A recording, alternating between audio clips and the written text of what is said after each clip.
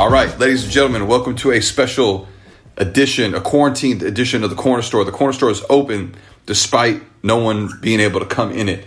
I hope everyone is well and maintaining. I know it's been a trying few weeks, and who knows how much longer we have to go, but it does not stop, and certainly the culture does not stop, nor do a lot of things. Our lives don't stop, and the world isn't over. And so, we seek community still, and we seek platforms to be able to tell our stories, and hopefully this is one of those spaces which you find some solace and sanctity in.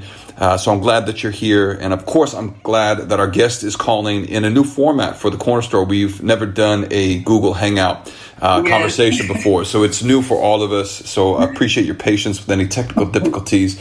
We don't have the crisp sound we normally get in the WGN radio studio, but we have with us an incredible organizer, someone who cares deeply about people and causes in the city and beyond. From an organization who is also working on many different campaigns, and I'm excited to hop into the conversation today with Alex from Chicago Votes. Welcome to the Corner Store. Thank you for having me in this new edition, Hangouts Meet version. Yes. It is, it's something. It's something else. Thank you for being down to meet in this format. I guess out the gate, I'm sorry that we cannot, I cannot put in your hands some snacks, but that is against, current social norms right now. We're practicing an appropriate form of social distancing. So my apologies. We got to figure out the way to drop our guests some snacks during the time of social distancing. We could Amazon Prime it. Oh, wait, no, not Amazon. Sorry. No. Go Puff it, maybe. Okay. Grubhub those some snacks. Okay, yeah. So I hope you're hydrated at the least. But thank you for joining us. How are you getting by in these times just over the last few weeks? It's really interesting. I love my apartment, and I'm not the kind of person that really goes out a ton anyways. So it's not the biggest amount of changes for me. The biggest thing is just not leaving my house to go to work. But I'm realizing that with organizing, a big part of organizing is emailing and phone calls, and people are replying to their emails. So it's really wonderful, honestly. Everybody's at their computer, so communication has been really, really strong throughout the organizing community so far that I've seen, at least specifically with criminal legal issues. I mean, people have been on it. So it's been a quick shift in my work. Yeah, well, tell us. I mean, we'll hop back too, but tell us how are organizers, particularly in some of the spaces that you organize, how are people dealing with this moment and shifting into a virtual space? So Zoom must be making money right now. And like Hangouts Meet. I mean, I was on so many different ways we've been adapting, but I've just been on so many calls within 1 week with 30 plus organizers and activists that really care about so many different facets of potentially people getting released from prison for COVID-19. And so, just Zoom calls with hella people on it. I was just on a Zoom public meeting for Parole, Illinois, which I'll talk about later too, with 60 people that hopped on it, which was just amazing to be on. It's hard to get that many people in a room, like usually, so this was a virtual room. I am finding that some of the spaces, even culturally, that we've been organizing are more packed than they have been because of the virtual space, Exactly. It's easier to access for people that have access to it. And so it's been like, for me, for Chicago Votes, every Tuesday from 5 to 7 p.m., we have our volunteer phone banks, volunteer tweet banks that people can plug into. And we usually do it at the Chicago Athletic Association. But since that's closed, we've gone to Hangouts Meet, virtual tweet banks, where we are tweeting legislators from our homes. And we had our first one yesterday, and I think like 8 or 9 people jumped on it, and it was so beautiful. I could play my Spotify in the background. Yeah. Yeah. It's been really interesting. I mean, we've taken so many hits. Like, I took personally in Chicago Votes, took a lot of, I mean, it really hurt me personally to have to shut down Parade to the Polls. So the programs is we parade high schoolers and college students to go vote. And it's really fun. And we take, anywhere between like 20 to 150 students to go vote. And my last two were cut short. And I was like, no. And then everything with the election of just like so many people not getting such mixed signals of like, go out and vote, stay at home. Nothing's changing. So a lot. Right. So, all right. So, yeah. So there was a lot right there. Do you think, is there going to be any movement toward pushing elections back, to moving elections to an online space? Are we going to need to do that, do you think? Is there are you all having conversations about that as a possibility, as a necessity? Well, it's too late for Illinois. Right, for the primary, yes. And I don't think that it's going to be, I mean, we have no idea. Right. I have no idea about like where we're going to be in October when early voting would start. I think that other states have started, we've seen other states start to push back or postpone elections or mix stuff up, but I think that's the move. Or just send everyone their ballot in the mail that you can, and then make certain centers open for people that either need help, or if the state has same-day registration, that people have access to that still. I think you could be creative if you wanted to, but people are so like, COVID-19, I don't know what to do right now. Oh, my God. Right.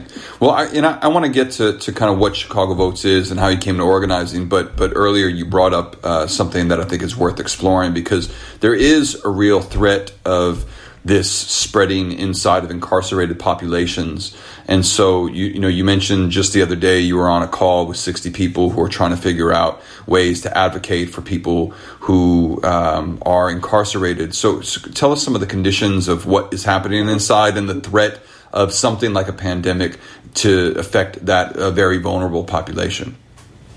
Yeah, mass incarceration is already a public health crisis.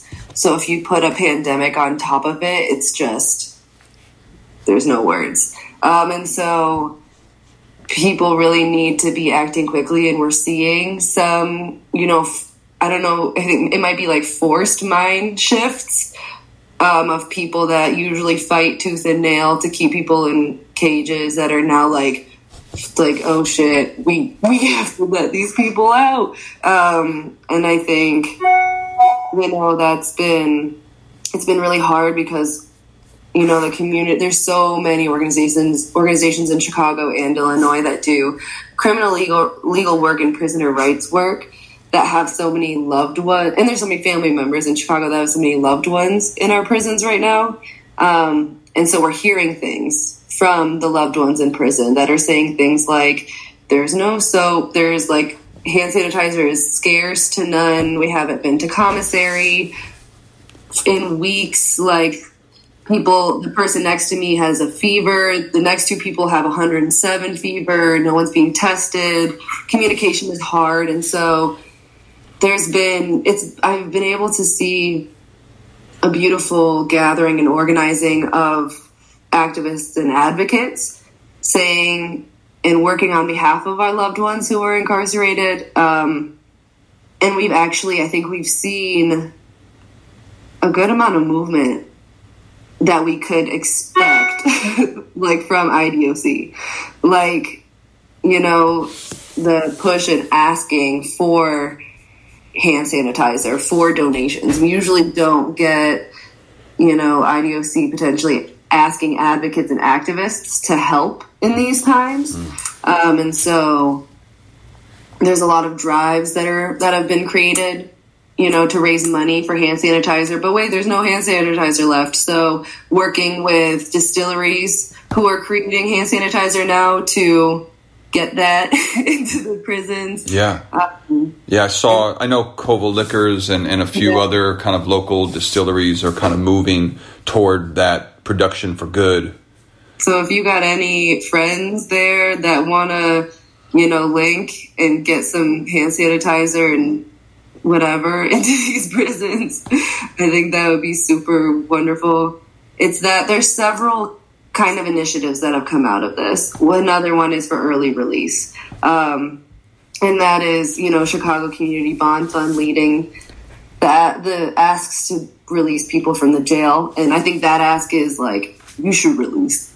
I mean, people shouldn't be there anyways because they're in there because they can't pay bond. So first of all, but especially now, like, what's the point? You're literally just killing poor people is what is happening. And then in our prisons, we've been pushing so hard for the early release of our loved ones, but specifically of those most high at risk. So over 60 years old and those with compromised immune systems. The governor, just the other day in one of his daily briefings, we all decided we were going to flood the comments with incarcerate COVID-19, all just flood them. And he didn't say anything about it in the daily briefing. But when a reporter asked him, what about IDOC, he gave probably the most politically correct answer he could have given. Which was what? And IDOC is the Illinois Department of Corrections, right? Yeah. Yeah. Okay. Sorry, yeah.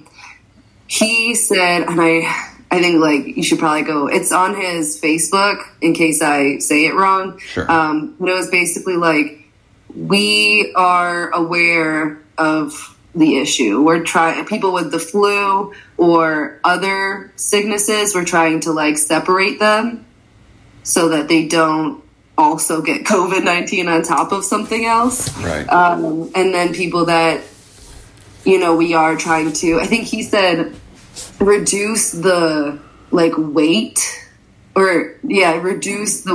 on IDOC by paroling nonviolent offenders first. It's so politically correct. Basically, what he said in actual words is we're looking at releasing people that are nonviolent offenders. Right. Which is something that folks have been advocating for and organizing for a long time.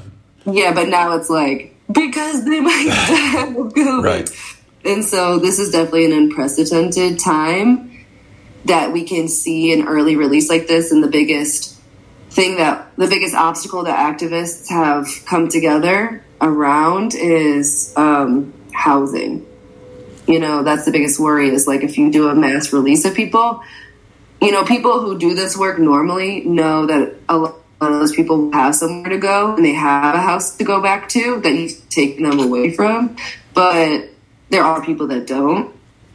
And especially when you're talking about much older people that could have given life at 16. Goodness gracious. So, but to segue a little bit, Joe Dole, who's inside Stateville Prison, he's one of our board members, I think in former or current co-director of Parole Illinois. Him and several of our other board members have been saying, like, we really appreciate all of this work that's being done on the outside around COVID. We appreciate it, but, Joe has a violent crime on his record. And so he's not going to get released. And he knows that, whatever COVID is very likely not going to release people with violent crimes. And so he's keep working on Senate Bill 3233 because that's what will give us a chance. And what is that? What is that Senate bill? So that's the Earned Discretionary Release Bill. And basically what it does is say someone was given 50 years at 100%, 50 years at 80%, whatever. I mean, right now we have a juvenile parole system where it's if you were convicted now of a juvenile, then you can't get parole. Or then you can get parole. Or if you were convicted before 1978, you can see a parole board. But in between there, you can't. And so you have to serve all those 50 years or that 80%. This bill that we're fighting for is asking or would allow someone to go in front of a parole board after serving 20 years, after serving 25% of their sentence, or say, like, whatever your sentence was, like 5 to 20, you could get after serving the low end of that, the 5, you can go in front of a parole board. So it's like whatever is lesser for that particular person. Right. Does that make sense? It does. And you're doing this work with Parole Illinois, which is another organization that you work with and are an activist in and an organizer in. Is that right? So it is interesting. So yes, I work full time for Chicago Votes as a community organizer, and one of our programs is Unlock Civics, where we work in the intersection of voting rights and the criminal legal system. And so doing that work, I inherently am pulled to do more and more work around the criminal legal system because, you know, it's so intersectional in so many different ways, and you can't just like fix voting rights without working towards other things. And so I started doing work at Stateville during college at DePaul. And so that's how I got involved in that work. And so it just continued with these guys. I've known them for years inside of Stateville. Yeah. And tell us what is Chicago Votes and what is your role in the org and what do you do on a full-time basis? So Chicago Votes is a nonpartisan, nonprofit organization that specifically works with young people, for young people, by young people, to be in halls of power, make sure our voice is heard, and not just heard, but included in lawmaking, law enforcement, law implementation, voting. You know, anytime a big decision is being made that's going to impact young people, inevitably in the future, we should be a part of it to give our 2 cents. And so that's how I got into, also pushing. Oh, sorry, I lost my train of thought there. No, it's okay. Well, so some of what Chicago Votes does is register and encourage people to vote. Yes. There's a lot of conversation, particularly now, in the Democratic primary. I think Bernie has felt that he was trying to mobilize a ton of young people, and then depending on which polling numbers you look at, it looks like either that has happened in some instances or it's not. What's your take on what's happening now with a lot of the rhetoric around young people and the voting process during this moment in American electoral politics? So I think that something specific that Chicago Votes does with voting is we don't just tell young people to go vote. We examine and try to break down the barriers for young people to go vote. I am such a political nerd geek, and I love this shit so much. And I got a 1 on my AP government test. And I wasn't registered to vote when I was 18. It took me until, I got to college and I missed the mayoral election in 2014 or 2015. And I was like, shit, I got to register to vote.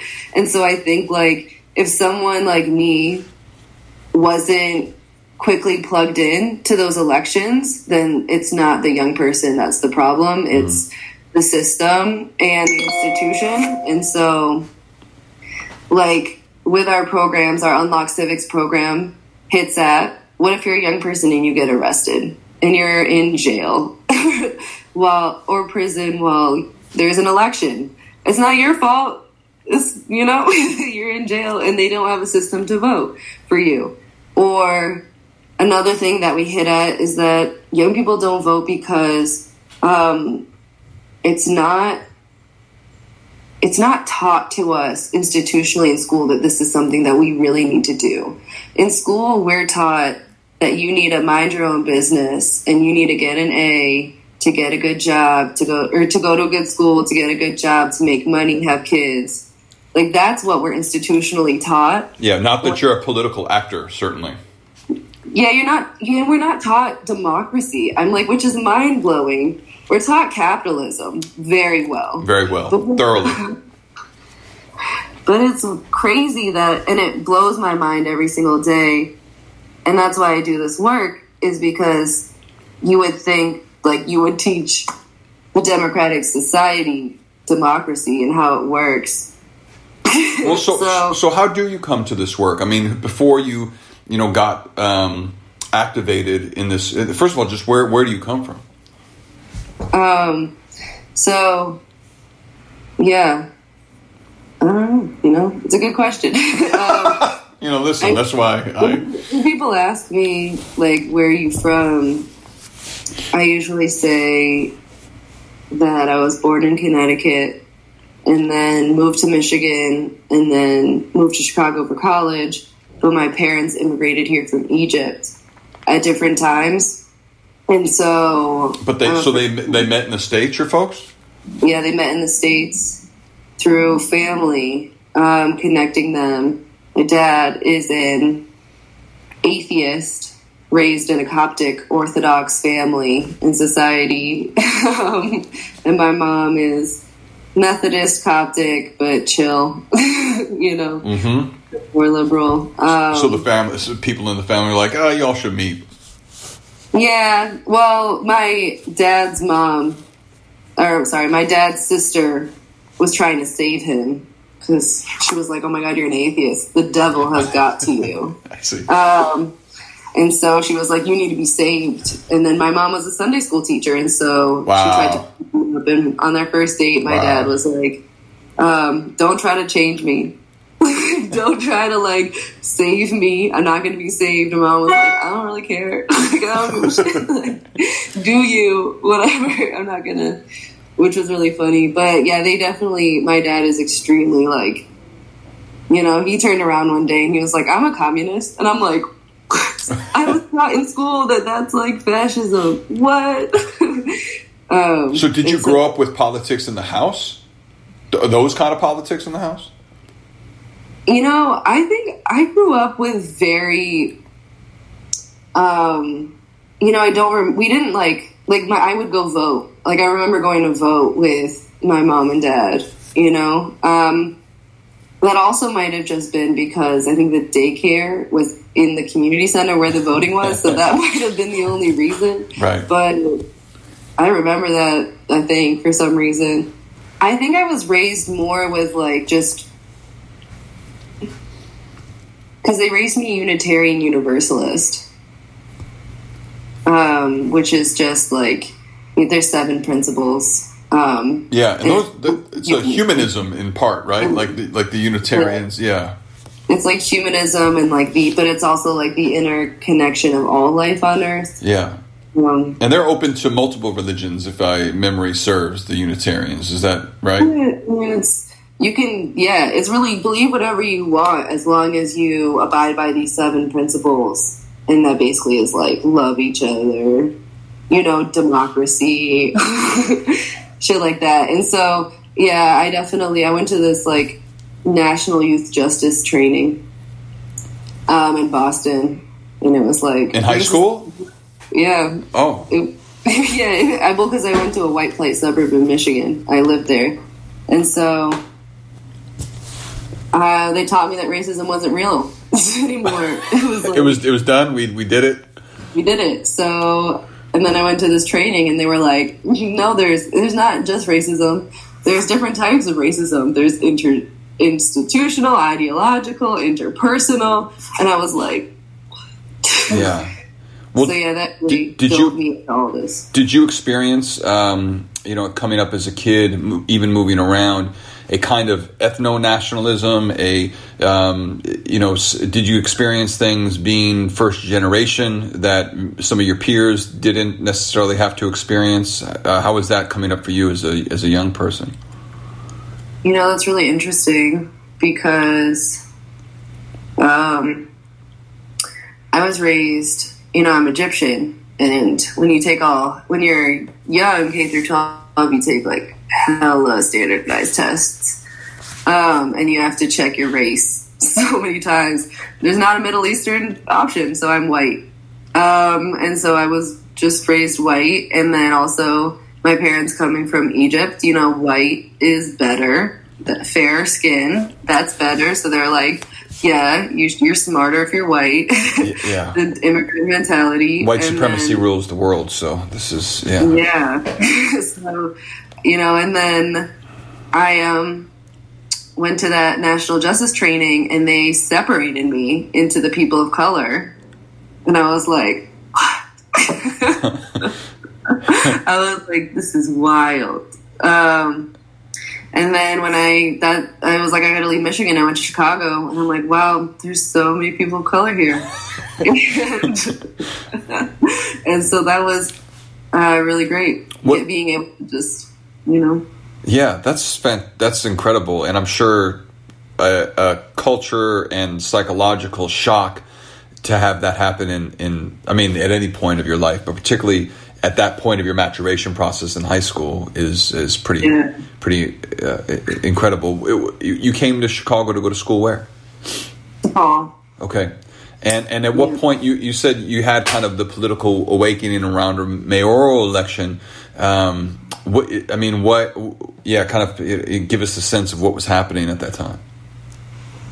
Well, I just, I didn't even think about having to register to vote. When I got to college, I was very interested in social justice topics, and I knew voting was a thing.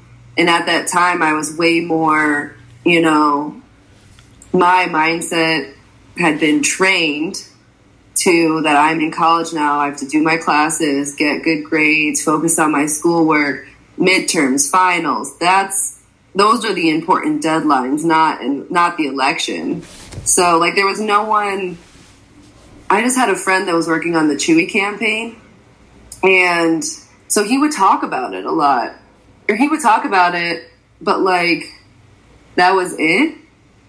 That's literally the only, probably, information or thing I came close to with the mayoral election. Like, no one was in the school being like, do you want to change your registration to Chicago? Do you know there's an election coming up? And so the election passed. And I was like, shit, I should have voted. I should have, like with my not Chicago votes hat on and my own hat on, I was like, Rom won. Shit. So, yeah. Right. And so that was a turning point for you. How did you begin to then get active? So then I was really just trying to look for volunteer opportunities to do throughout college, and just got plugged in wherever I could. I was looking specifically for opportunities to work inside of prisons, and so DePaul has the Inside Out program that you're familiar with. So I did that my sophomore year in Stateville Prison. Why is that population important to you? I think it was it's different now than then.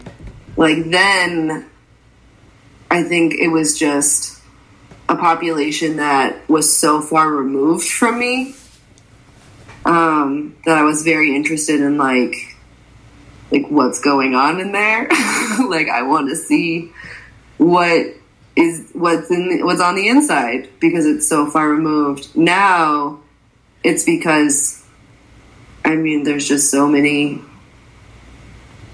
so many reasons. But firstly, because there's so many amazing human beings that I know in there and love in there. And it tears me apart every day that they're in a cell right now with all this shit going on. It's so fucked up. And it's like people are, that and young people, which is, I think, even more messed up, that are in cages. And plus that it's literally written into our U.S. Constitution and our 13th Amendment that those can be slaves. So I would like that to end. Yeah. I think that probably needs to end. Yeah. But yeah, that's how I got involved with the prison work. With voting work, I started interning for a congressional campaign in Highland Park.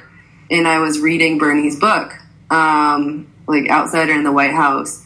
And he was like, no one's, like, young people and people who are in poverty vote the least because there's the most barriers for them, and they're not set up for success in voting and civic engagement. And so I was like, shit, I gotta do something about that. So I just worked with some of our DePaul Democrats, DePaul Republicans, student government, and we just set up voter registration tables at school. Started registering young people to vote. Wow, that's great. So now of course, you're working on many campaigns, and one of the things that I know you're working on is around cannabis and the new cannabis laws that have, yes. Seem to be all over the place in this. It's been great right now. Yeah. So tell us about what you're working on in terms of the cannabis conversation. Yeah. So, again, with Chicago Votes, we plug into and support campaigns that young people care about.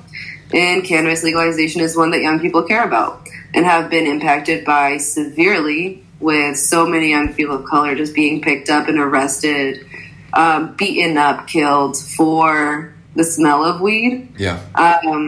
And there's definitely, a big push to have young people involved in that. And so I used to work for State Representative Sonia Harper's office as well on the south side of Chicago, and she would hold town hall meetings during legalization for people, where people could come out and ask questions like, what's the application process going to look like?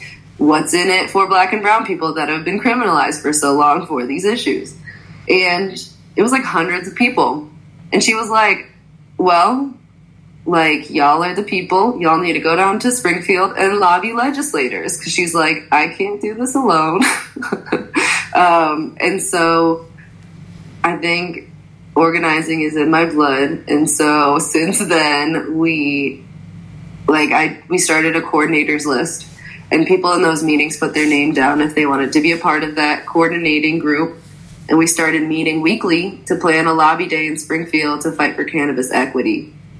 And since then, which was probably we could just say the start date was 4/20.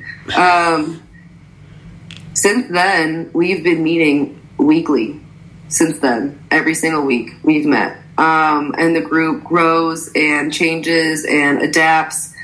And there's still some people, like some OG people, but it's a family. And it's such beautiful community organizing, because people find us because usually they're a social equity applicant themselves, and they hate the system. They're like, this isn't setting me up for success. And they're frustrated. And they find our group and they're like, I'm frustrated. And we're like, we are too.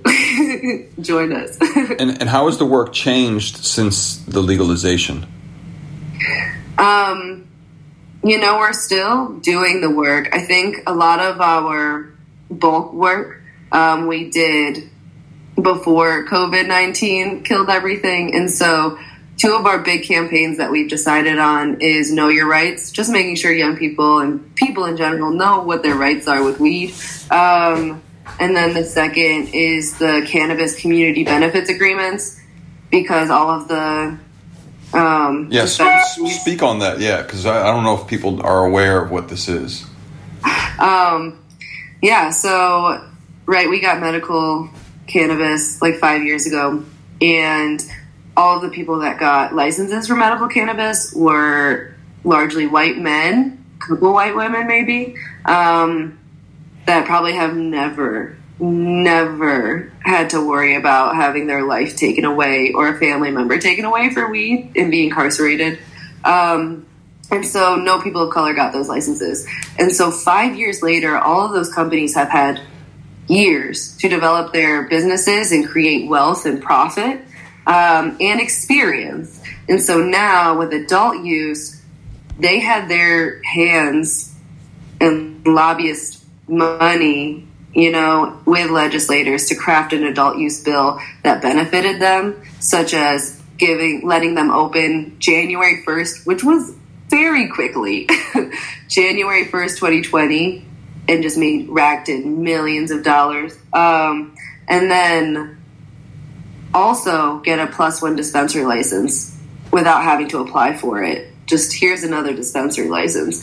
And so we're like, okay, that seems a little inequitable. Can you do something for the community? Can you put it in writing that you're going to do it? Like hiring 75% of the people in that dispensary to be disproportionately impacted areas, paying them a living wage. And then real quick, and when we say from a disproportionately impacted area, it's in the law. And we're finding that a lot of these dispensaries don't quite know what that means. They think it means like someone who is slow. Like they think it means like someone who has been in prison for so many years and will never learn how to use a computer. I'm like, that's some of the things that we're hearing and we're working with. And we're like, this is why you need to hire. There are a lot of lawyers that live in impacted areas. But it's things like we want them to, contribute to National Expungement Week, to expunge people's records, do know your rights. And so we had Nature's Care Company signed on with us, officially signed a community benefits agreement with us, which that's great. Which is probably the first time it's been done in the nation. Yeah. I don't think anyone else has put pressure on the industry like this, from the community. And so, we were able to have a whole press conference at the Zoning Board of Appeals meeting that was in, I think, early March. Maybe it was February, I don't know.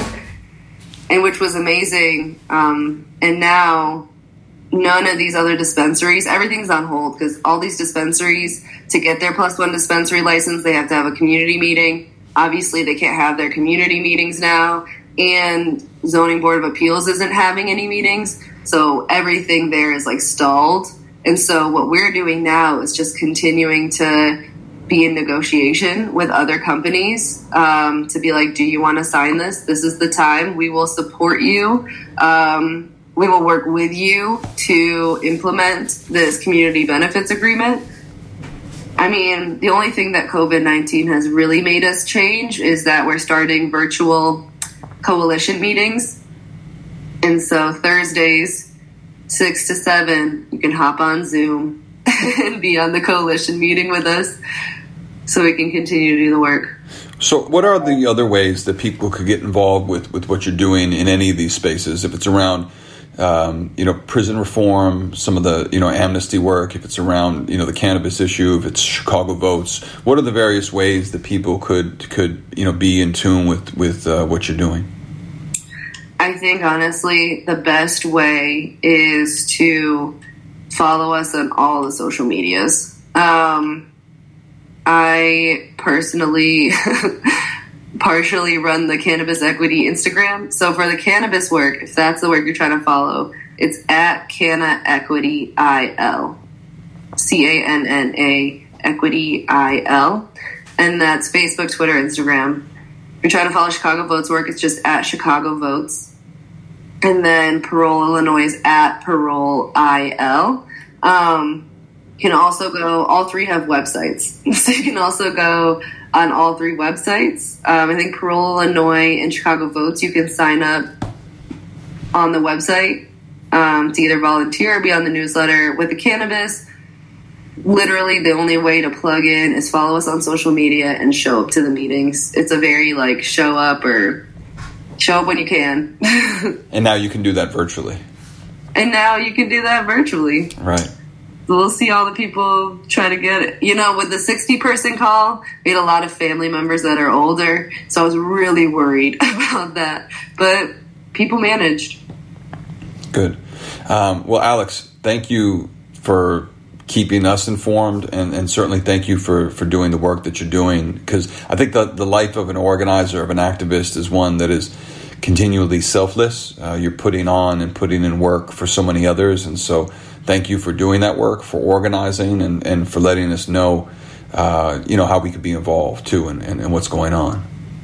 Yeah, definitely. Happy to talk about it forever. Well, appreciate you. Thanks for being in the corner store.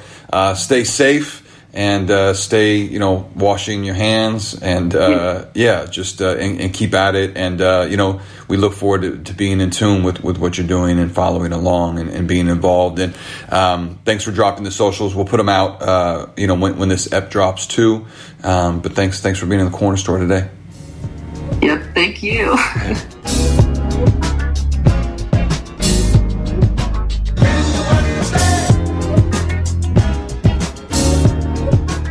Shout out our super producer, DJ Cashera.